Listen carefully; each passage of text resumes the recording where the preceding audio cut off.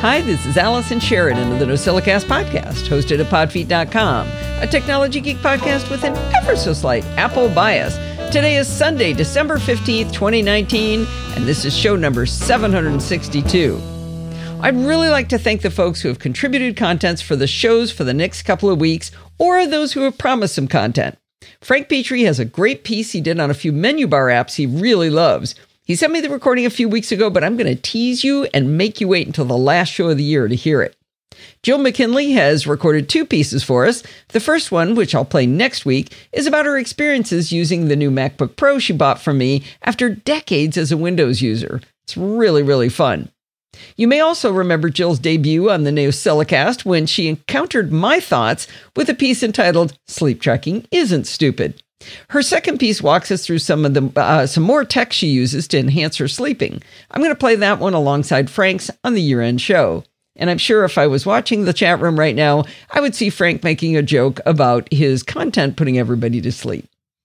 George from Tulsa has promised us something, and whatever it is, I'm sure it's going to be awesome. I think it's something to do with fire tablets. Anyway, you're going to get that next week. Finally, Dorothy, also known as Mac Lurker, recorded a conversation with me concluding the quest she told us about to find a new secure email system. It's quite lengthy because she explains the tools she uses to weigh the different options, the criteria she used, and the process she's using to migrate to her new email service. It's super OCD, so you guys are going to love it. It's awesome. I'm saving that one for the last week of the year as well. Finally, actually, it was Dorothy's idea. Bart figured out a way to split security bits in half. So we're going to get half this week with a teaser for what's going to come out next week. This way, he can take the holidays off too and not have to do a security bits for the last show of the year. I want to thank everybody again. Thank you so much to all the contributors who will make sure that the NosillaCast never misses a show, and yet I still get to take some time off to play with my family for the holidays. By the way, if you have a contribution you've been working on, we still have room for more content.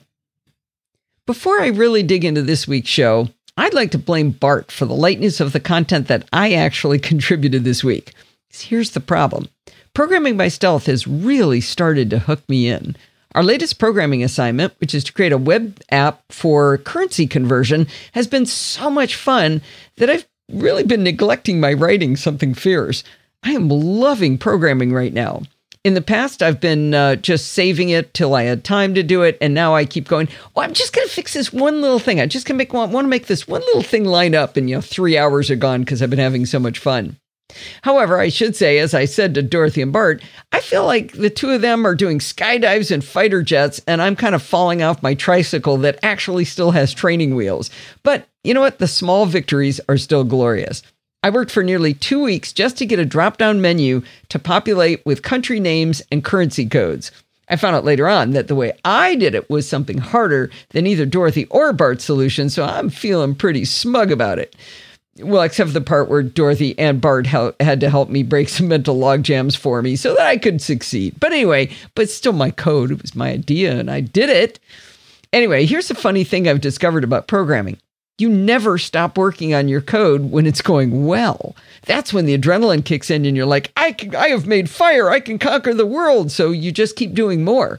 So you keep going until it doesn't work.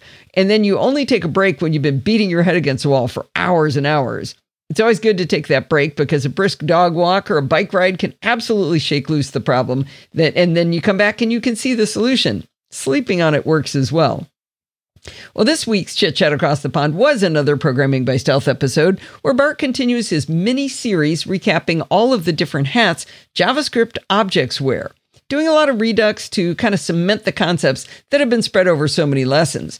Takes a really interesting approach this week to his teaching. He explains a concept, and then instead of having little contrived examples, he shows us exactly how that concept works in action in his homework solution from Programming by Stealth 85, which is one we're still working on. His solution to the homework assignment is, of course, beautiful and elegant. Beautiful, he gives credit to Bootstrap. Elegant, he would probably give credit to jQuery, but I would give credit to him. I'm really enjoying these Redux segments because, like I said, they cement things that were still kind of wobbly or possibly completely gone from my memory. Each time through, I'm finding I understand how to even categorize the information now in my brain, where the first time he tried to pour it in there, I just didn't know where to put it to hang on to it and really understand it. I explained to Bart that I think he's actually kind of mutating the way my brain is wired now, which is kind of terrifying. Anyway, you can find Bart's tutorial show notes and listen along over at bartbusschots.ie. And if you can't spell that, it's bartb.ie. You may know from way back that Bart and I did a podcast called Taming the Terminal. Bart was the instructor and I the student, asking the dumb questions in which he taught me how to make the terminal do my bidding. It was kind of planned at the beginning to be of limited length, and we stopped at 37 episodes. There will be more episodes coming as Bart plans to explain the change to the ZSH shell from Bash shell in macOS Catalina. And so he's going to do a couple of more episodes. He's got that one and something else up his sleeve. Now, all of that is old news because we finished that a very long time ago. But this week, Bart and I got a very happy surprise. We were tweeted by someone who goes by the name Tom on the internet. Here's what his tweet said.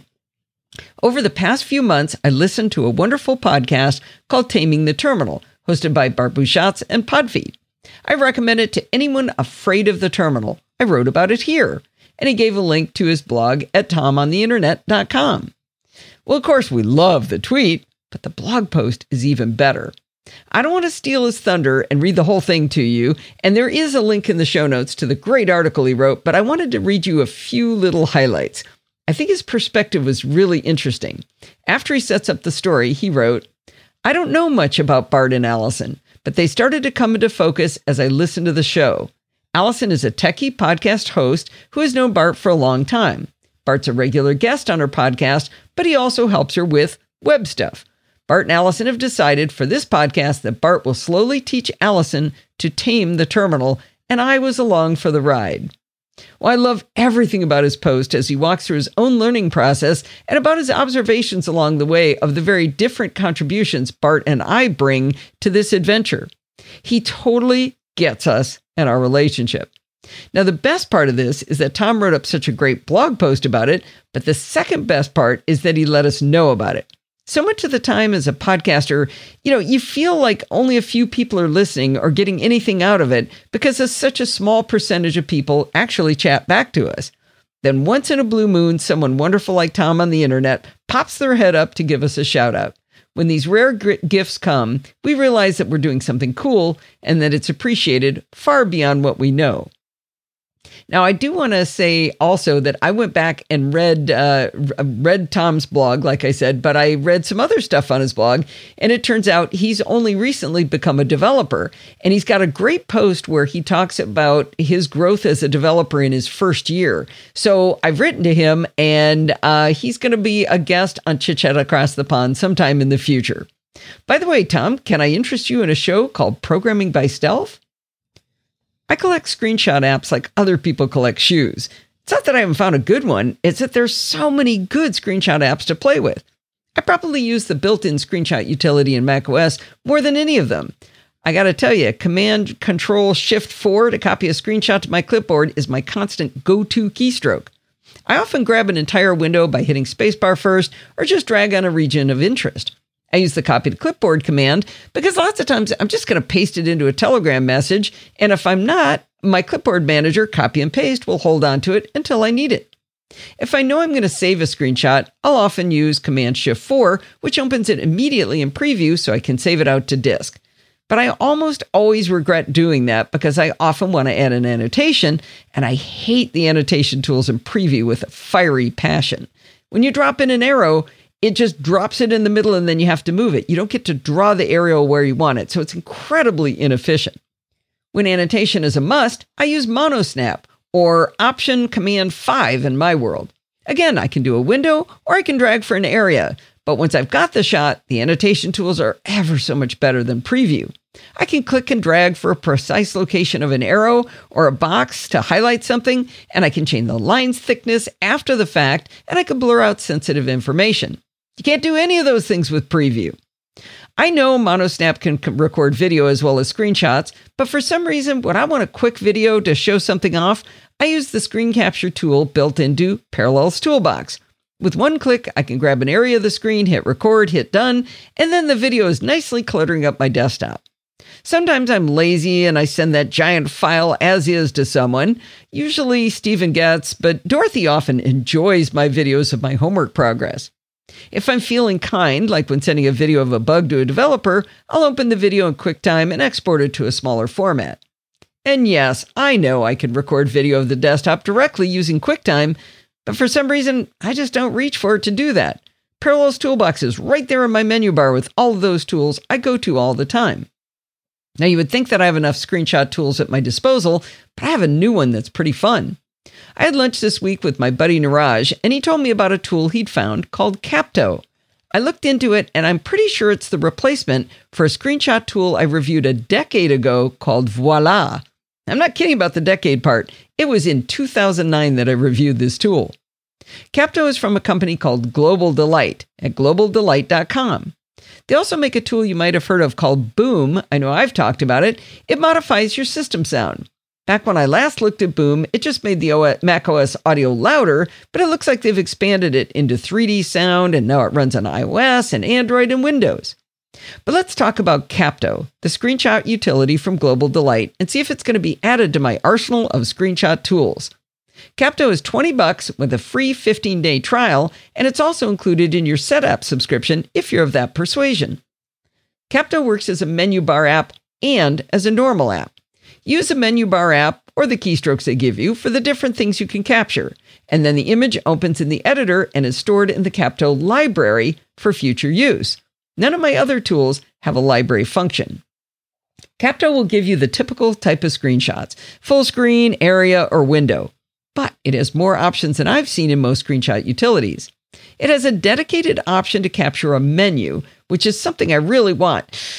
But unfortunately for the life of me, I can't get it to work because of macOS Catalina permissions.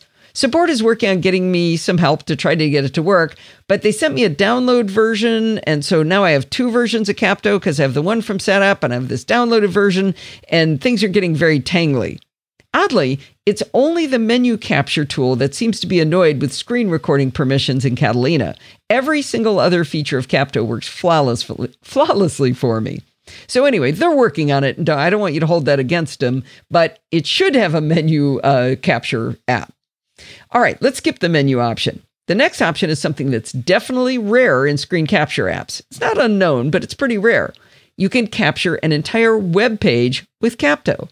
With your web page of interest open in your browser, simply go to the menu bar app and choose Snap Active Browser URL.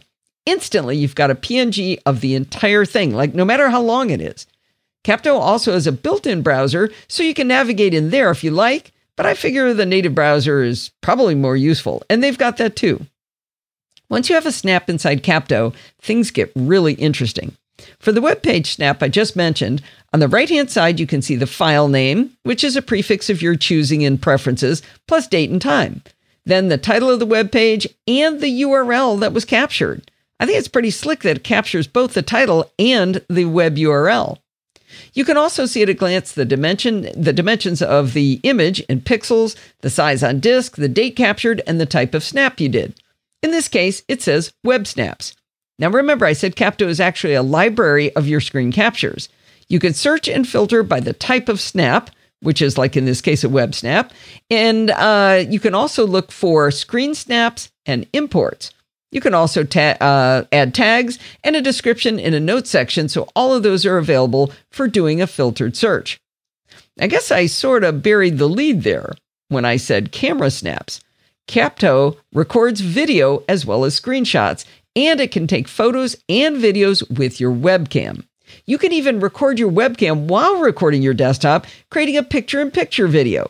You can choose which microphone you want for your voice and record computer audio at the same time. You can even choose to have mouse clicks recorded into your video. Other than the $100 ScreenFlow, I've not seen a tool as inexpensive that can do all of this. Often when capturing video of my screen to send someone, they can see what a mess my desktop is. With Capto, you can choose to have your desktop clutter hidden away and replaced by your desktop wallpaper, another image, or a solid color. You get the option to record a custom size, or you can choose from some standard sizes. I really have wished that Parallels Toolbox had the option for standard sizes, because I always end up sending these mutant aspect ratios to people. I mean, I guess it doesn't hurt anything, but it's just kind of weird when you get like a square video. Once you've captured your masterpiece video, you can do some fairly advanced editing in Capto. Like QuickTime, you can trim by dragging the ends of the clip, but you can also crop the video to a new size, and you can cut bits out of the middle of the video, so you can slice it and take little pieces out. Capto also lets you do some pretty neat annotations of your video. You can put in rectangles and arrows, even bendy arrows. You can put in thought bubbles and plain text, and you can blur sensitive information in video. You can even import images to overlay on your video. When you make these annotations, they're kind of, think of them as objects on top of the video. You get an indication in the timeline of when that annotation stops and starts, and you can drag those ends around to get it to start and stop exactly when you wanted it to. The annotations show in the timeline with an icon for the type of annotation. For example, I can see an arrow in the timeline where my arrow annotation was inserted. Get this. You can even stack annotations so they overlap on the timeline, so two things are on screen at the same time, and yet still move them around and change their duration on the timeline separately. After your video is captured, you can modify the computer audio and the microphone audio independently, changing volume and adding fades in and out. By default, the video from your webcam comes into the video, the picture-in-picture in the bottom right, but you can change that in the editor to several different positions and change the size of the picture-in-picture video. If you get it done and you realize, man, I don't really like to have my camera video in the picture-in-picture, you can uncheck that box to include camera video on export. I sort of jumped ahead by going straight to the video screencasting capabilities of Capto, and I completely skipped over regular old screen snapshots. I explained the type of the shots you can take, but I skipped a really interesting one. You can capture a free form area on screen. You get a little cursor that you drag around to capture any shape you want. Now, I'm not quite sure what this would be for because it ends up looking kind of goofy, but it's fun to play around with if you're a creative type. The annotations on images are even more fun than those on videos. You get a pen and a highlighter with controls for the stroke width and color. The thought bubbles can be a few fun, different cartoony shapes as well. You can stamp your image with solid rectangles, ovals, stars, diamonds, pentagons, and octagons, and even a free-form tool. All of these tools have the option to change the stroke of the shape, add shadows, and even control the opacity of the shadow.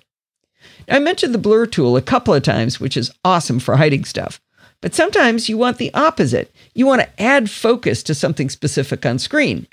With Capto, you can choose a shape, freeform or predefined, and everything outside of that shape will be darkened, leaving only the things in your shape looking bright and important for focus. I should mention that all of the tools I've been describing are non-destructive, allowing you to move them around, delete older ones, edit text, and change pretty much anything you desire. Back on the video editing where I said you could cut out part of the video, you can even undo that after adding other annotations. One thing my beloved Clarify app had was the ability to add sequence step bubbles. Capto has that capability too. One enhancement I'd like to see is that if you put down, let's say, 3 sequence bubbles, like 1, 2, 3, and if you delete the second one, the 3 really should change to a 2 like it did in Clarify. There's one last crazy tool. It looks like a standard issue rectangular marquee tool, but if you drag it over an area, nothing seems to happen. It turns out if you drag on the rectangle you just drew, it copies that area as a new object on screen. Not only that, you can increase or decrease the size of that area that you just copied. You can move it around and increase it or decrease it. That creates a very interesting effect. I can see it to show off a particular part of a screen snapshot, like you want to say, this menu right here. George from Tulsa often sends me photos of his dogs, and they always have a silly thought bubble coming out of their heads. I sent him a picture of Tesla on Santa's lap with a thought bubble saying, I want a milk-bone dog biscuit. See, I couldn't have done that with any of my other screen snapshot tools. Below the image you've been editing, there are some more tools. You can move objects on screen forward and back. It's sort of a layering. And note that the image itself is not considered an object, so it's unaffected by that layering. You can flip annotations horizontally and vertically. And sometimes you get part of an image just perfect, like one of these annotations. It's just perfect, just the way you want it. And you want to make sure you don't mess it up. They've provided a button to lock specific annotations in place and easily unlock them later if you want to do that. There's an option to freeform change the canvas size, which can be handy if you want to add an annotation that's outside of the screenshot. I need that all the time. For some reason, I always crop my screenshots too close to the material, and I don't leave myself enough room for an arrow or for some text.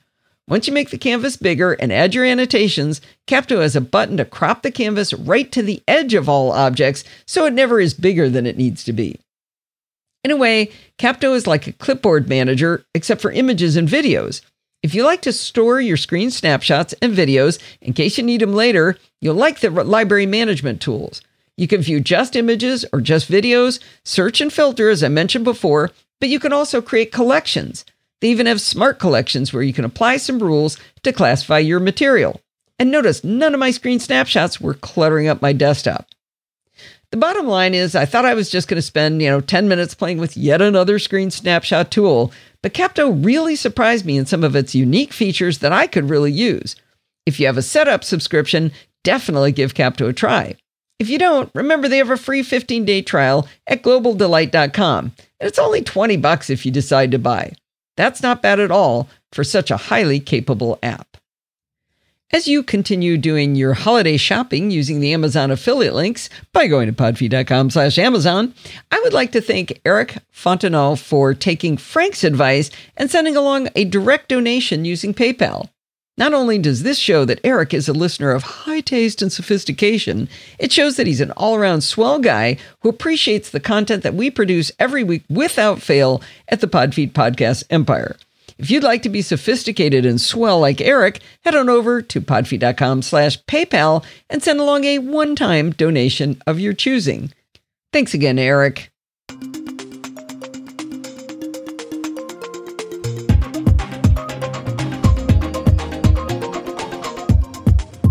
Well, it's that time of the week again. It's time for Security Bits with Bart Busschots. How you doing today, Bart? I am doing absolutely fine. I had a good meal. They had, because it's Christmas time, they had venison in the supermarket. Ooh. So I marinated it in your friend Linda's recommended favorite marinade, and was it good? Tasty treats. Well, I spent my my afternoon.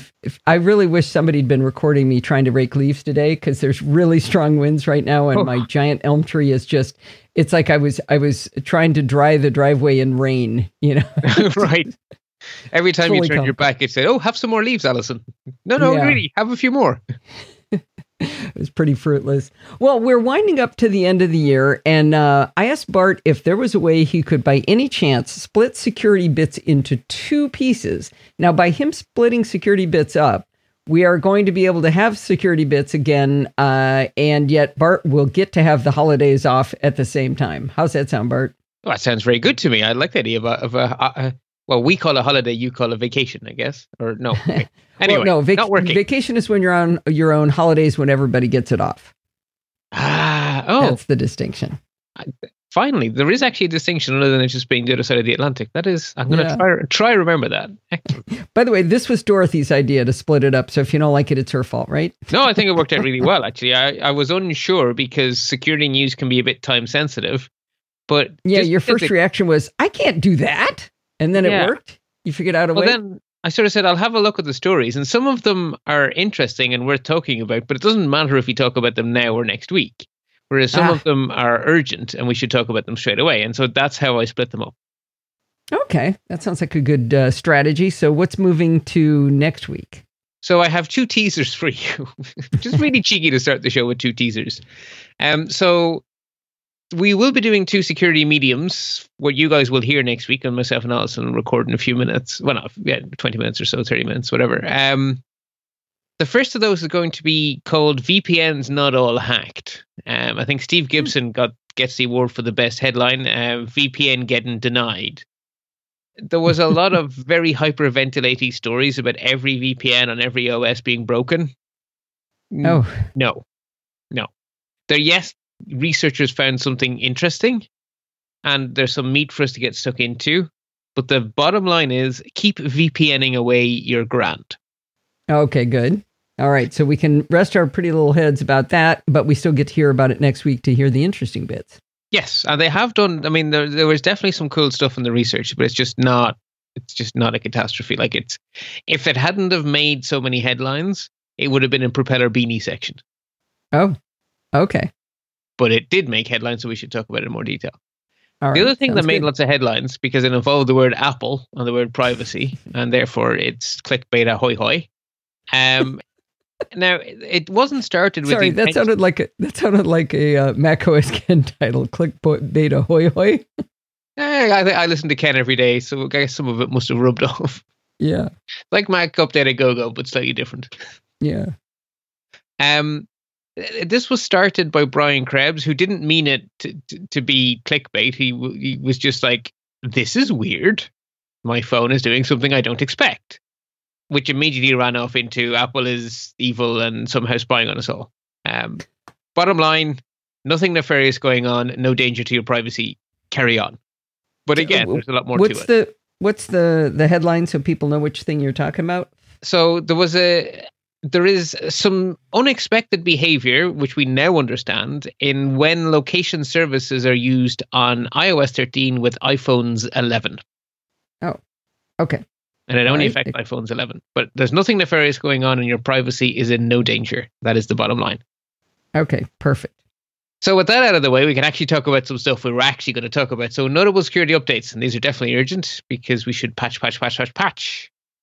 Apple patched everything is the simplest way to just say it. So iOS 13.3, iPadOS 13.3, tvOS 13. A whole lot of them. HomePod, macOS, Catalina got a macOS 10.15.2, watchOS, and also updates to the older versions of macOS that are still supported. So basically everything got patched. I knew something big had happened when I had 9 devices to update in one room. Yeah. That's also called you forgot to sell your old iPhones, Allison. 9, I don't think I have 9 in any one room, but there's certainly 9 of them under this roof. Yeah. Wanted updates. Some things of note, iOS 13.3 being a bigger release, so 0.3 rather than a point something, has brought some new goodies.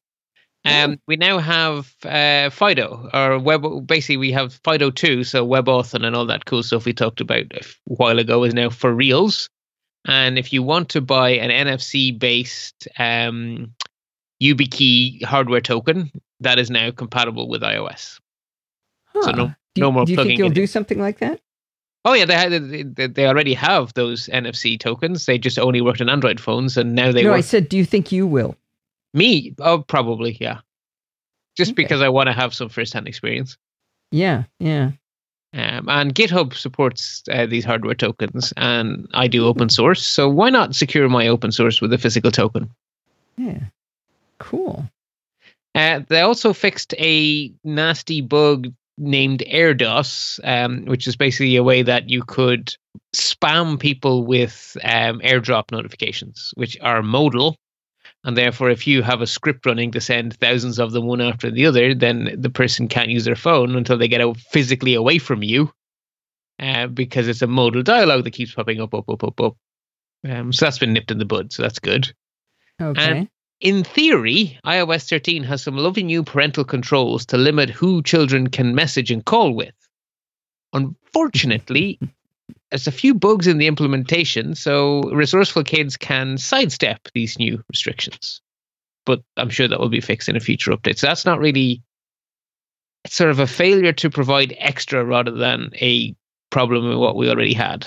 So no, from what I understand, though, it's not like super clever hackery kids can figure out their way around it. It was kind of obvious. Like if someone sends a text message to a kid that's not in their address book and they're restricted so they can't talk to anybody not in their address book, they can just say, add to my address book, and then they can. If they're not set up to sync with iCloud. Oh. So there are some more. It's not quite as straightforward as that. Okay. And the workaround at the moment is to enable iCloud sync. It basically retroactively firewalling the phone and messaging functionality is like trying to make a colander waterproof. Apple probably got 99% of the holes. It's much easier to build something in such a way that you can filter it than to add filtering to something that's existed for 13 versions of an operating system and then retroactively start filtering it. So I'm not surprised it hasn't worked perfectly, but they'll get there. Safari now. This is the headline actually comes from the blog post from the WebKit team, but Safari now prevents tracking prevention tracking. Wait, what? People had found a way to use detection of tracking prevention to in fact do a form of tracking. So to use your tracking prevention status as a part of a fingerprint. So Apple have now put tracking prevention into iOS. Okay. Or into Safari. So basically, they've made it so that the website doesn't know that you're preventing it from tracking it. Therefore, that can't be used as part of a fingerprint anymore. Okay. It's very meta, right? Tracking prevention as a form of tracking. What? And then we're preventing tracking prevention being used as a form of tracking. It gets very, very circular very quickly. They made it better, much better. There's also a new feature that's designed to fight SMS spam. And I've seen a few people get really cranky about it because what it does is when someone SMSs you who's not in your address book, the first time it happens, you sort of get asked, do you want to accept this message? And people are getting asked this when they get sent SMS-based two-factor auth codes for the first time. And some people are losing their ever-loving mind. And I'm like, yeah, maybe it's time you stopped using SMS for two-factor auth like NIST are telling you. Well, yeah, but the receiver has no choice about that. Well, no. Often. There are places that only offer one form of 2FA, in which case, for now, you have to tolerate it, and you should do what yourself and myself do and write to the people saying, oi, see these here guidelines from NIST? What you're doing is not acceptable anymore. But a lot of places offer multiple types of 2FA, and people just out of habit or fear or whatever continue to choose SMS because it sounds like, oh yeah, that sounds easy. But even then, I don't think this is really a problem because once you accept the from number, well, then you've accepted the from number. So, yeah, they change though. Usually, you don't get the same number, do you? Okay. In my experience, I do get the same number, but maybe that's not universally true. Actually, I don't know that for a fact. I don't think this is really an issue, to be perfectly honest. And I think that blocking SMS spam is much more useful than the small inconveniences might cause to some people. So on the whole, I think Apple are doing the right thing, but it's getting some pushback. Big whiny. Yeah. It has been Patch Tuesday, so lots of busyness. Microsoft released a whole bunch of patches fixing 7 critical bugs in Windows.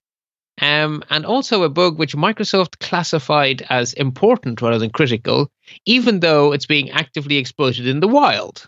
And to me, if something's being actively exploited in the wild, it should really get the critical label, but let's not quibble with Microsoft. Either way, 7 real critical bugs that are definitely critical, and I would argue there's 8 of them. Either way, patch. Good thing Apple doesn't have to do a lot of patches like that. Yeah, imagine if they were to release everything. This is also actually, so that 8th bug is actually being used by something called the Wizard Opium attack, which actually requires the Windows bug in conjunction with a Google Chrome bug. So the 2 bugs together are needed for Wizard Opium to do its thing.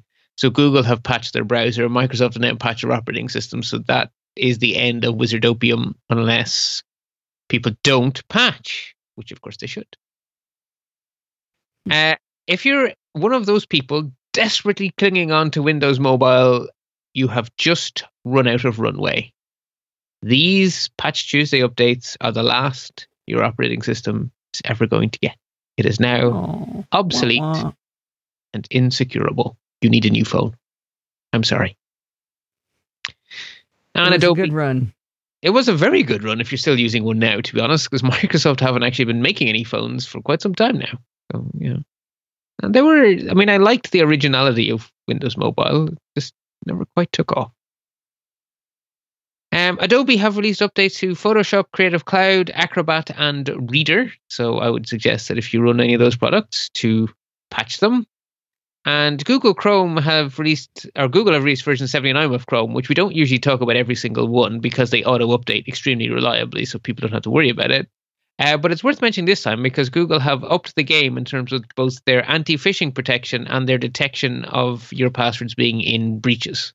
So basically, hack password protection and anti-phishing protection have both been given a little bit of TLC. So is that looking at passwords you store in Chrome?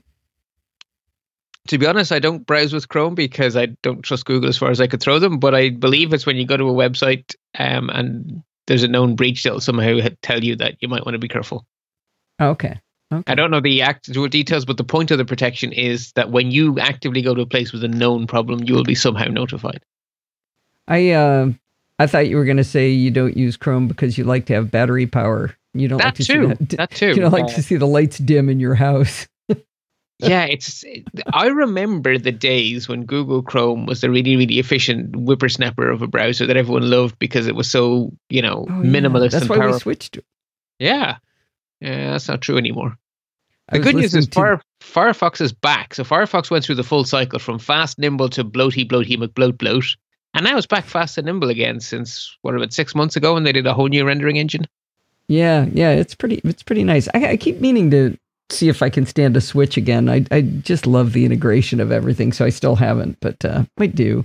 I was listening to the Accidental Tech podcast, and John Syracuse has just purchased the new Mac Pro, and so it's this long episode about exactly what he buys and his thought process and everything about it. But at the end, he says, and I totally do not need this. And they said, yeah, but now you can open 3 Chrome browser tabs. It's like $17,000. You can bear hanging on a bit longer. Now, to be perfectly honest, I use Safari as I always need 2 browsers because I usually have multiple hats on. So I want to log into the same site with different accounts. Mm-hmm. And Safari is definitely my primary with Firefox as a secondary. But we have a new option on the horizon that's very close, which is Edge, which is Chrome with all the Google stuff ripped out. And it's actually, I've been playing with the beta and it's really nice. Oh, you're such a Microsoft lover. Jeez. I haven't changed. I used to hate Microsoft and now I quite like them, but I haven't changed. What's changed is Microsoft.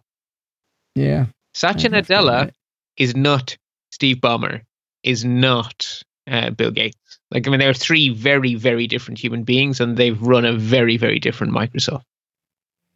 Yep. It is interesting that one person can change the culture of a company so dramatically as what we've seen there.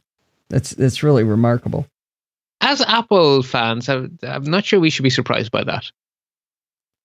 I don't know if we've seen that much change in Apple. Nothing like what we saw in Microsoft. But not with the Steve to Tim change, because Tim is Steve's competitor. Oh, sorry. Okay. You mean from Scully back to Jobs? Yeah, that's exactly what I mean. Yeah, well, in that case, though, they went down to like 7 people and 3 weeks from complete and utter bankruptcy to a multi-billion-dollar corporation, or trillion-dollar corporation. This is a case of a company that never got any smaller. They were making money hand over fist under Ballmer. But so they shifted that big of a company. That's pretty remarkable. It is remarkable. And like the fact that Microsoft Teams for Linux was released this week speaks volumes.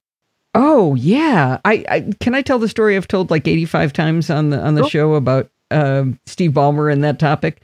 Many years ago, I was at the Gartner conference, which was the worst conference I've ever been to. But there was one I walked out of. It wasn't quite as bad as that.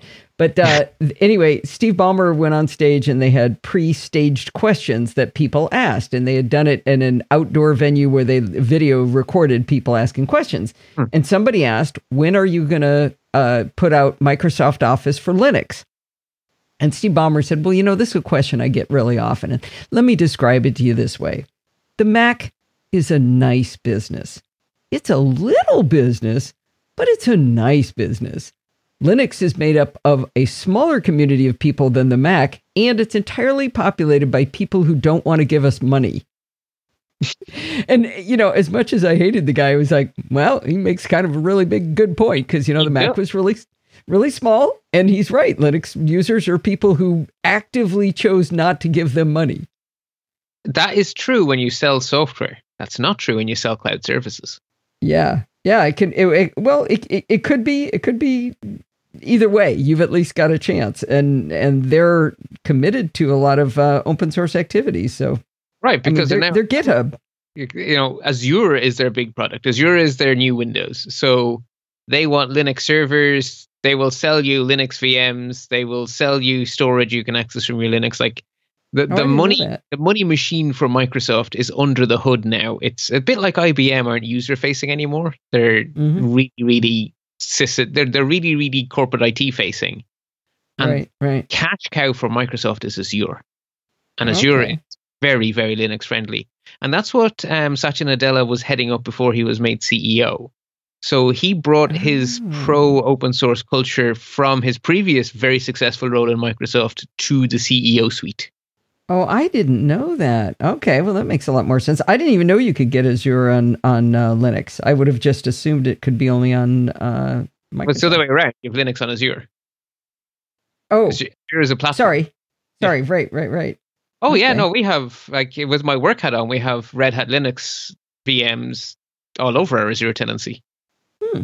And seamlessly migrate from on-premise to Azure with Red Hat Linux servers. So we were Red Hat Linux when we were on-premise, and now that we're cloudy, it's still Red Hat Linux. And Microsoft have not only no problem with it, they make it supremely easy.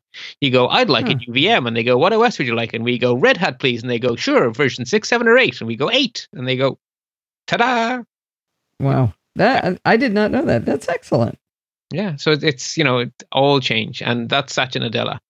And he also feels that Office is now software as a service, therefore it should work everywhere. Doesn't matter where the user goes, whether you're on Android, Linux, iOS, Mac, Windows, the web, you should have a great Office experience. And so the fact that the first of the Office apps has just appeared on raw Linux, that's great. Because now these people are being freed from their browser to actual full desktop experience, and that is very positive. So I'm really looking forward to the rest of the apps joining Teams. So it was just Teams, right? Okay. Yeah. So this is basically their canary in the coal mine, see how it goes. Dip your toe in the water. Teams is a modern app, so it has much less legacy baggage. Okay. So I imagine it's easier to port.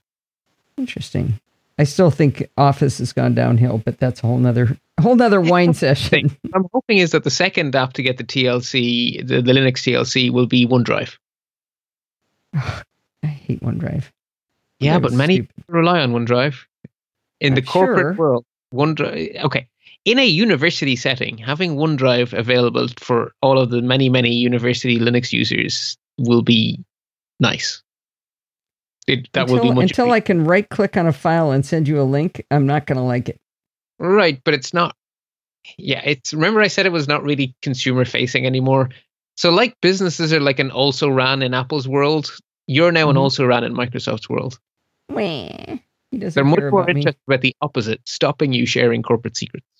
It's much more about data leak protection and protecting information and stopping leaks and being GDPR compliant than it is about sharing. It's the opposite, stopping you sharing. See, Microsoft doesn't like to share. You heard it here. Or rather, it likes to control sharing. Anyway, yeah, so we're a slight rabbit hole, but hey, who cares? A little bit, yeah. So that is the end of Patch Tuesday, but not the end of updates. And I didn't check the exact date. Maybe the release of Android was also on Tuesday, so maybe this is one last Patch Tuesday story. But anyway, the December 2019 security update for Android is out. It fixes a bug which has a cryptic description which Google didn't elaborate on, but it describes a permanent denial of service, which I think means actually genuinely bricking phones. And I don't know any other way to interpret that word, that phrase. Yeah. Now, there's no description of by what mechanism it would achieve this very disastrous end, but I would suggest that's worth patching. Excuse me while I go get my Android phone out of the store here. Yeah. Rather unusually, there is a serious authentication bypass bug in OpenBSD, an OS that has a long history of being excruciatingly secure. So it has been patched. So if you're running OpenBSD, make sure that you too are patched. And just to say that WordPress 5.3.1 has been released to fix a critical security bug that could allow a site to take over. I have a whole bunch of email in my inbox saying, Bart, this website of yours has updated itself. I was like, thank you. Yay. Okay, so I won't have to go back off and do that while you're talking. No. Well, you might double check that you're on 531, but I'm sure you will be. Okay. So, notable news. A lot of this has been pushed into part 2, but 2 things I do want to talk about now. Facebook have decided that they will target ads on your Oculus VR data. So you can have a heads up with ads.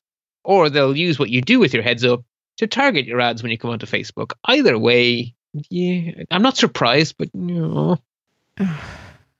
So if you look around the room and it shows your Amana refrigerator, if that company's still around, I think that was an American company, they would turn around and send you ads in Facebook for a competing refrigerator. Is that the kind of thing? Or maybe it'll just be down to the ads you load or the things you do inside the Oculus. But either way, I don't really think I want something literally on my face trying to figure out what to advertise at me. That seems a little too close, a little too invasive. The award for Duh of the Week goes to the US Federal Trade Commission, who have released a report finding that Facebook users were duped by Cambridge Analytica. So, wonder how much that cost. Well, actually, it comes with an ordering Cambridge Analytica to cease and desist and a few other things, but they're in the middle of bankruptcy, so this may all be somewhat moot. Right, but I'm just saying that a highfalutin report, how much it cost me as a taxpayer for them to figure that out. Well, it's actually, I don't think it's necessarily as big of a waste, because if part of the liquidation of Cambridge Analytica were to be an attempt to sell their data, they now can't do that because they're under FTC order to protect the data. Oh, okay. Right. So the fact that there's an order from the FTC may actually still be relevant, because just because a company's going bust doesn't mean that all of its stuff isn't going to get sold off in a fire sale. Right. And also some related good news, because I like to find some Facebook balance in the force when possible. Facebook are slowly beginning to roll out a new tool in their, I think, begrudging embrace of data portability, but they're working on a mechanism for transferring all of your photos out of Facebook into another social network. Oh, yeah, I heard about that. That's kind of cool. It is kind of cool. So more, please. I know people, the people I've heard talking about this say, well, any picture I put up there, I also have it in my Google Photos or my iCloud photo library. But what you have in Facebook is all of your favorite photos, the ones that you were most proud of or most excited about. So that could still be really helpful. Yeah, and just the very principle of it, that if you want to leave Facebook, your photos aren't stuck there, or you're not stuck one by one, right-click, save as. Like there's no way this is anything but good. Yeah. I thought for a minute when you said you try to find something nice to say about Facebook, one of these days you're just going to go, hey, they spelled their name correctly this week.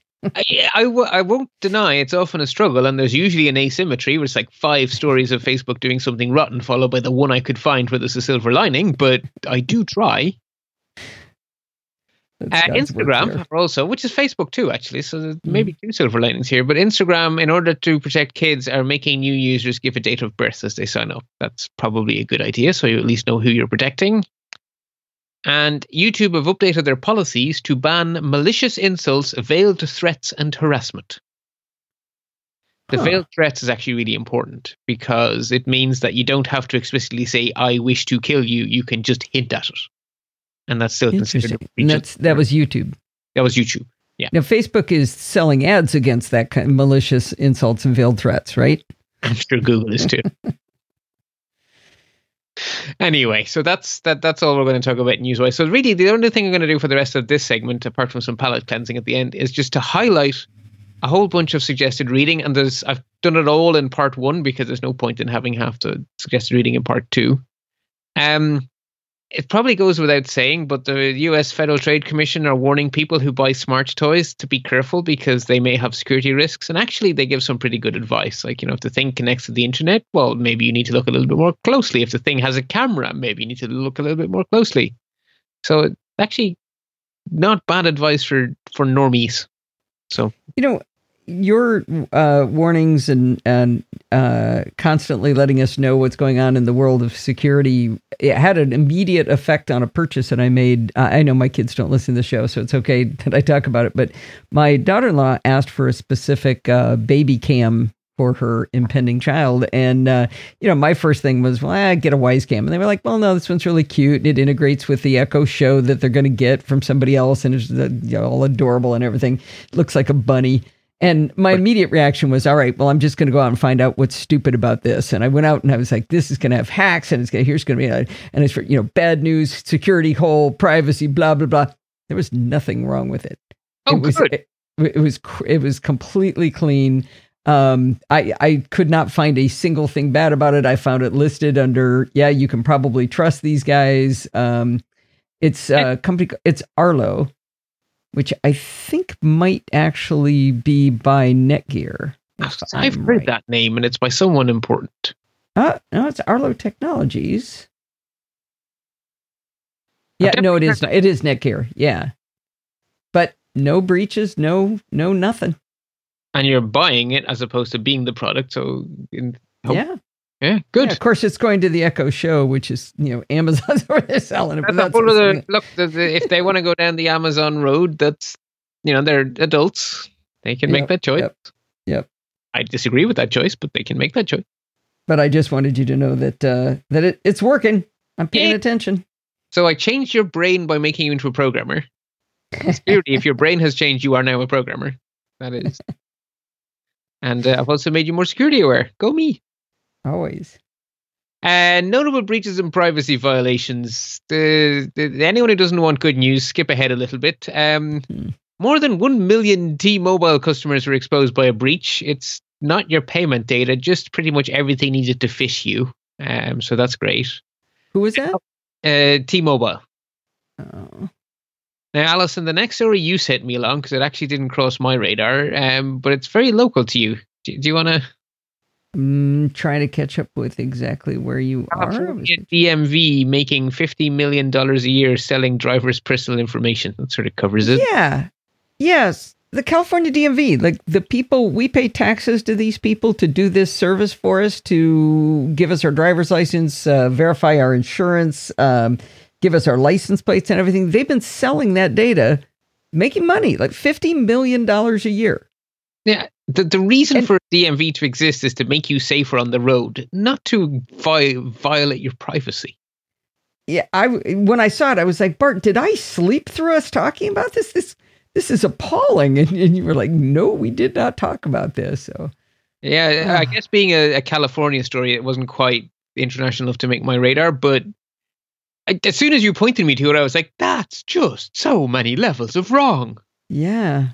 In Europe, we literally, and I do mean literally, have laws against that kind of thing. In fact, the Irish Data Protection Commissioner is using the GDPR to go after a number of government departments in Ireland at the moment over our unofficial state ID, which is such a stupid idea. So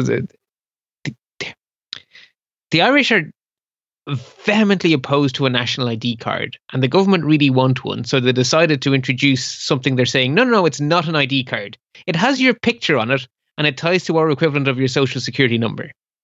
And it's used as photo ID for government services. But it's not an ID card, don't you know? And the Data Protection Commissioner is having a field day. By the way, I'm going to expand this a little bit further down in the story. It does explain that the Rhode Island DMV made $384,000 selling personal data. Wisconsin is listed. So this is a common disease. They're learning off each other. Yeah. Florida. 77 million. But there isn't anything in this article that says yes, and they were breaking the law. Because they're not breaking the law in America. Your data protection regime is lacking, shall we say. The people they're selling it to are private investigators. That makes it all better. You can spy on your ex-husband or wife. Yeah. So there's that. Yeah, there are palate cleansers. Good. Just not quite there yet. True Dialogue is a bulk SMS service provider. Basically, a company that needs to SMS people for any reason buys SMS service from these guys. And they left a giant big database of all of their past SMS messages sitting on Azure without a password in front of it. Which is just genius. That actually takes effort to be so silly.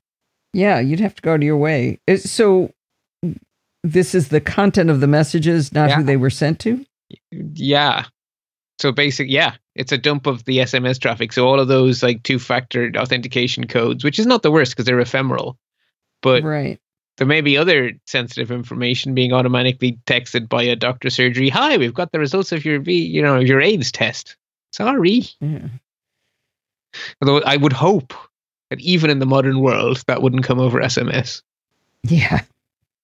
I hope. And then our German friends have discovered that the GDPR has teeth. There is a German call center operator called 1&1 who have just been fined almost 10 million euro for failing to fully authenticate callers. Basically, you rang up this call center and they were supposed to, under the GDPR, make sure the people on the phone really are who they say they are before giving out personal information, and they were wiping their feet with that law. And they were investigated by the German Data Protection Commission. The German Data Protection Commissioner went, "You are guilty. Here is your almost 10 million euro fine under the GDPR." So I didn't catch people calling into this call center were not. It would be So under the GDPR, I can't remember. Okay, it may not have been calling in. It may be calling out, but it will be calling in. Yes. It is people calling in. So when you phone your bank or and not just your bank, when in Europe, when you phone a service provider, say the electricity company, the water company, the gas company, they actually have a legal requirement to verify that you are the account holder before they speak to you about your account. Okay, so when I called AT&T today to yell at them about trying to cheat me on my bill, which they were, and they made me authenticate with a code, that's what it had to be doing, and these guys weren't. They just didn't feel like it. Yes. That's a pretty toothy fine. It is a pretty $6 million. Yeah. But when you think about it, the ability for anyone to phone up and pretend to be you is a massive data breach. Yeah. So it's really important that aspect of GDPR is policed. And that's good policing. Yeah. So that'll give you pause. Exactly. Now, I have no idea how big the next two stories are. There's something called a Yodel, which is apparently a parcel tracking app, and they didn't really secure it very well, so you could track other people's parcels. And there's a music service that is apparently most popular in the UK called Mixcloud, and their user database has been found for sale on the dark web, so one assumes that leaked. So if you are a Mixcloud user, you probably want a new password. In terms of news that I would suggest is worth people's attention to read, so Google have answered the Federal Trade Commission in the US's request for comment on a review of COPPA, which is the Children's Online Privacy Protection Act. And Google would like very much for the government to remove the rule that says that anyone watching child-directed content should be considered under 13. So Google would like to say that just because you're watching a video of the Teletubbies is no reason that we can't advertise the alcohol at you. And I'm hoping they do not succeed. Well, sure, they don't know that you're a child, but you don't know that you're not. Exactly. So the law as it stands says that if it's child-aimed content, the ads should be child-appropriate. That is a very sensible law. Yeah. But Google want that changed. I hope they fail. Meanwhile, the ad industry CCPA is the new Californian, GDPR. California GDPR, yeah. The ad industry groups are asking that the CCPA please not stop them putting cookies everywhere on the internet. I also hope they fail. Yeah. Antitrust regulators have said, yep, we are investigating Google's data collection. So that'll be interesting. Meanwhile, in the United States, the House of Representatives has passed something called the Traced Act, which is designed to protect consumers from robocalls. So hopefully that has some teeth. It's fun to know that there's one thing that both sides of the House agree on is we all hate robocalls. We need more stories like that. Yeah, and I can see why, because I didn't understand why it was such a big deal, because again, with our tighter data protection laws, it's been illegal in Europe for a very long time, but I spent 2 weeks living in America in someone's house as a house guest. And the phone would ring in the evenings and they would say, oh, no, we don't answer our phone here until we hear someone's voice we like in the answering machine. I was like, what do you mean? It's like, well, it's not for us. It's just robots. Like, what are you talking about? And sure enough, every evening about the time that people get home from work, it was robocall after robocall. And people just didn't answer the phone. I was like, yeah, no, that's normal here. Yeah. You people live. I don't answer the phone. Steve does, just so that he can report them to Nomo Robo, because he hopes that he's helping the greater good. I like that. Good smart. Taking one for the team. It's like a 2-hour-a-day job. That does sound tedious, all right. Another one I have a star next to is after criticism. Again, this is US flagged. Homeland Security drops plans to expand their airport facial recognition scans to US citizens. That seems potentially unconstitutional, so I think they've sort of sidestepped some issues there by just saying, do you know what, we'll voluntarily not do that. In a opposite story, Kaylee posted in our Slack, and I'll try to find the link in Slack. She posted a story that the Metro is going to start experimenting with facial recognition in Japan. For what purpose? As like your ticket? Your face is your ticket or something? Maybe. I don't remember. Or was it security?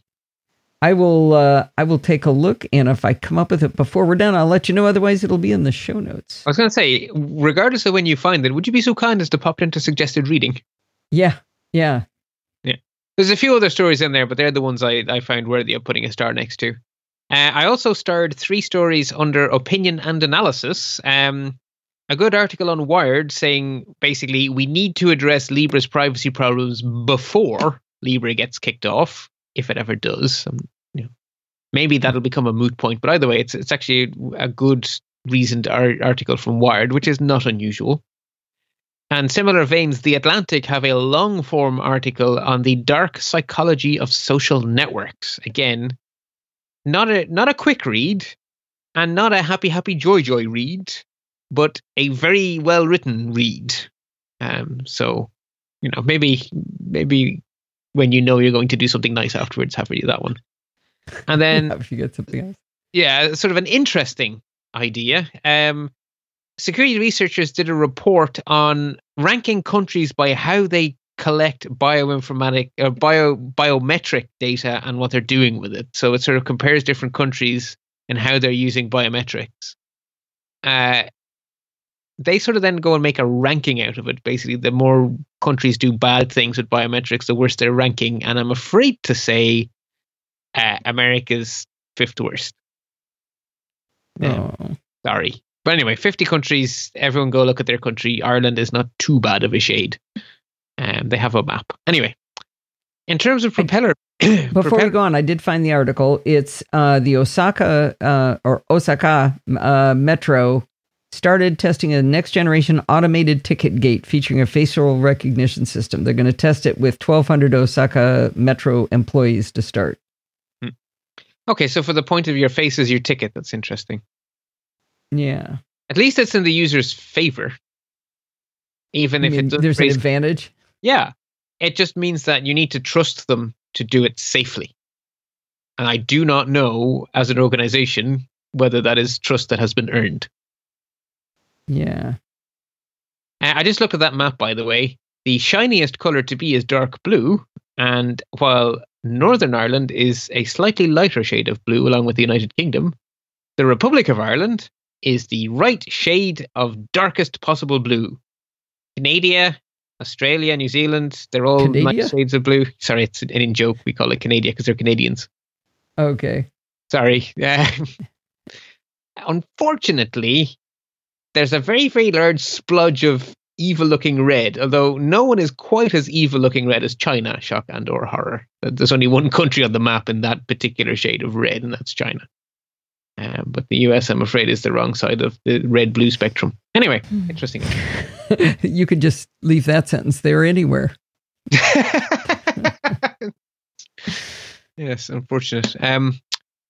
Propeller Beanie territory. Most of it's really nerdy stuff, but it is interesting to note that Naked Security are reporting on a new Mac Trojan they found. Now, it's a Trojan, so you need, basically, if you're out pirating Mac software, this is the kind of thing you can come home with.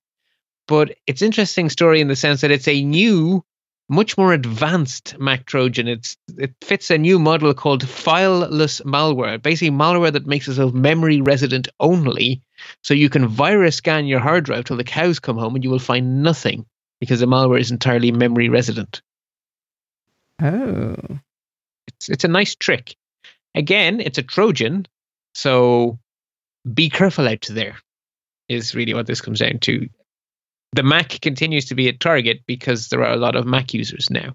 Now, the Mac is well architected, so it's a difficult attack surface, but it is worth people's while attacking it. So don't just assume I'm on a Mac, therefore I can do anything. No, you still have to be careful. So, suggested listening. This is arguably a palate cleanser, to be honest. This is a really interesting episode of Planet Money. It's called Slotflaws Scofflaws.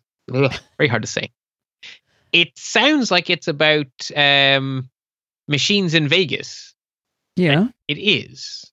But I promise you, and I do not want to go into detail because it will give the fun away, I promise you this is really, really relevant to security. And computers and stuff? And computers and stuff. Very relevant to computers and stuff. It's fascinating episode. I don't want to give it away because it's a really fun journey they take you on, and you'll learn a lot, and it's fun. Cool.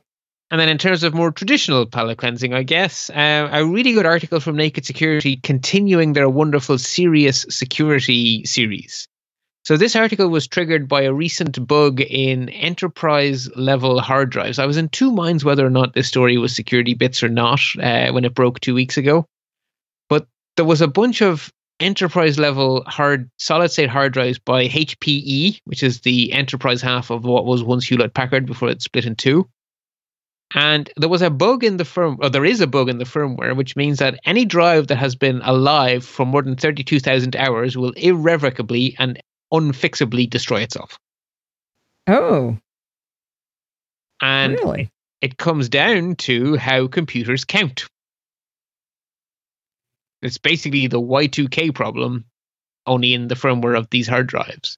Oh, and interesting. one of the reasons this is such a problem is if you commission, say, a massive RAID array, although those drives may be made in different batches, they're going to have been turned on at the same time. So the usual protection of never fill a RAID array with disks from the same batch won't help you here, because it's you running the RAID array. So as soon as you turn it on, all the disks, no matter when they were manufactured, they're all spun up together and they live together, and they will die together. Oh, no. Yeah. It's a vicious bug, and if it had affected consumer drives, we would definitely have talked about it. But it really is only for people running HP-provided network SANs and NASs and those kind of things. SANs, in fact, rather than NASs. So it really doesn't affect any of our listeners. But it's a very interesting bug, and Serious Security used it as an excuse for one of these Learn About Computers posts they're so good at. It's called Understanding How Computers Count. It's not as easy as you think. Wow. Well, very cool. This worked. Yay! Well, it's half worked. No, Let's see if we can make the second half interesting. That's true. I don't have to wait a week, but for everybody else, I guess we'll sign off and talk to you in a week. Indeed. Until then, stay patched and stay secure. Well, that is going to wind us up for this show, but it's not the end of the year. You know, I don't understand it. Everybody's traveling when they go to the holidays. They need podcasts to listen to so they don't have to talk to their families and everything. This is the show that will continue to go on. So we will have a show coming out on the 22nd and on the 29th of December. The weekend of January 5th, though, Sunday, we will actually be we'll already be in Las Vegas for CES. So the show is probably going to be on Saturday, or maybe no live show. Haven't decided yet, but the show will go on. And then we'll have all that yummy content from Las Vegas. Should be a lot of fun. But in the meantime, don't forget to send in your dumb questions, comments, suggestions, listener contributions. If you got something to say and you want to give it up, this is a great time to do it. We're doing pretty good, but we can always use more. You can send those to me at allison@podfeet.com. Guess what my Twitter handle is? Podfeet.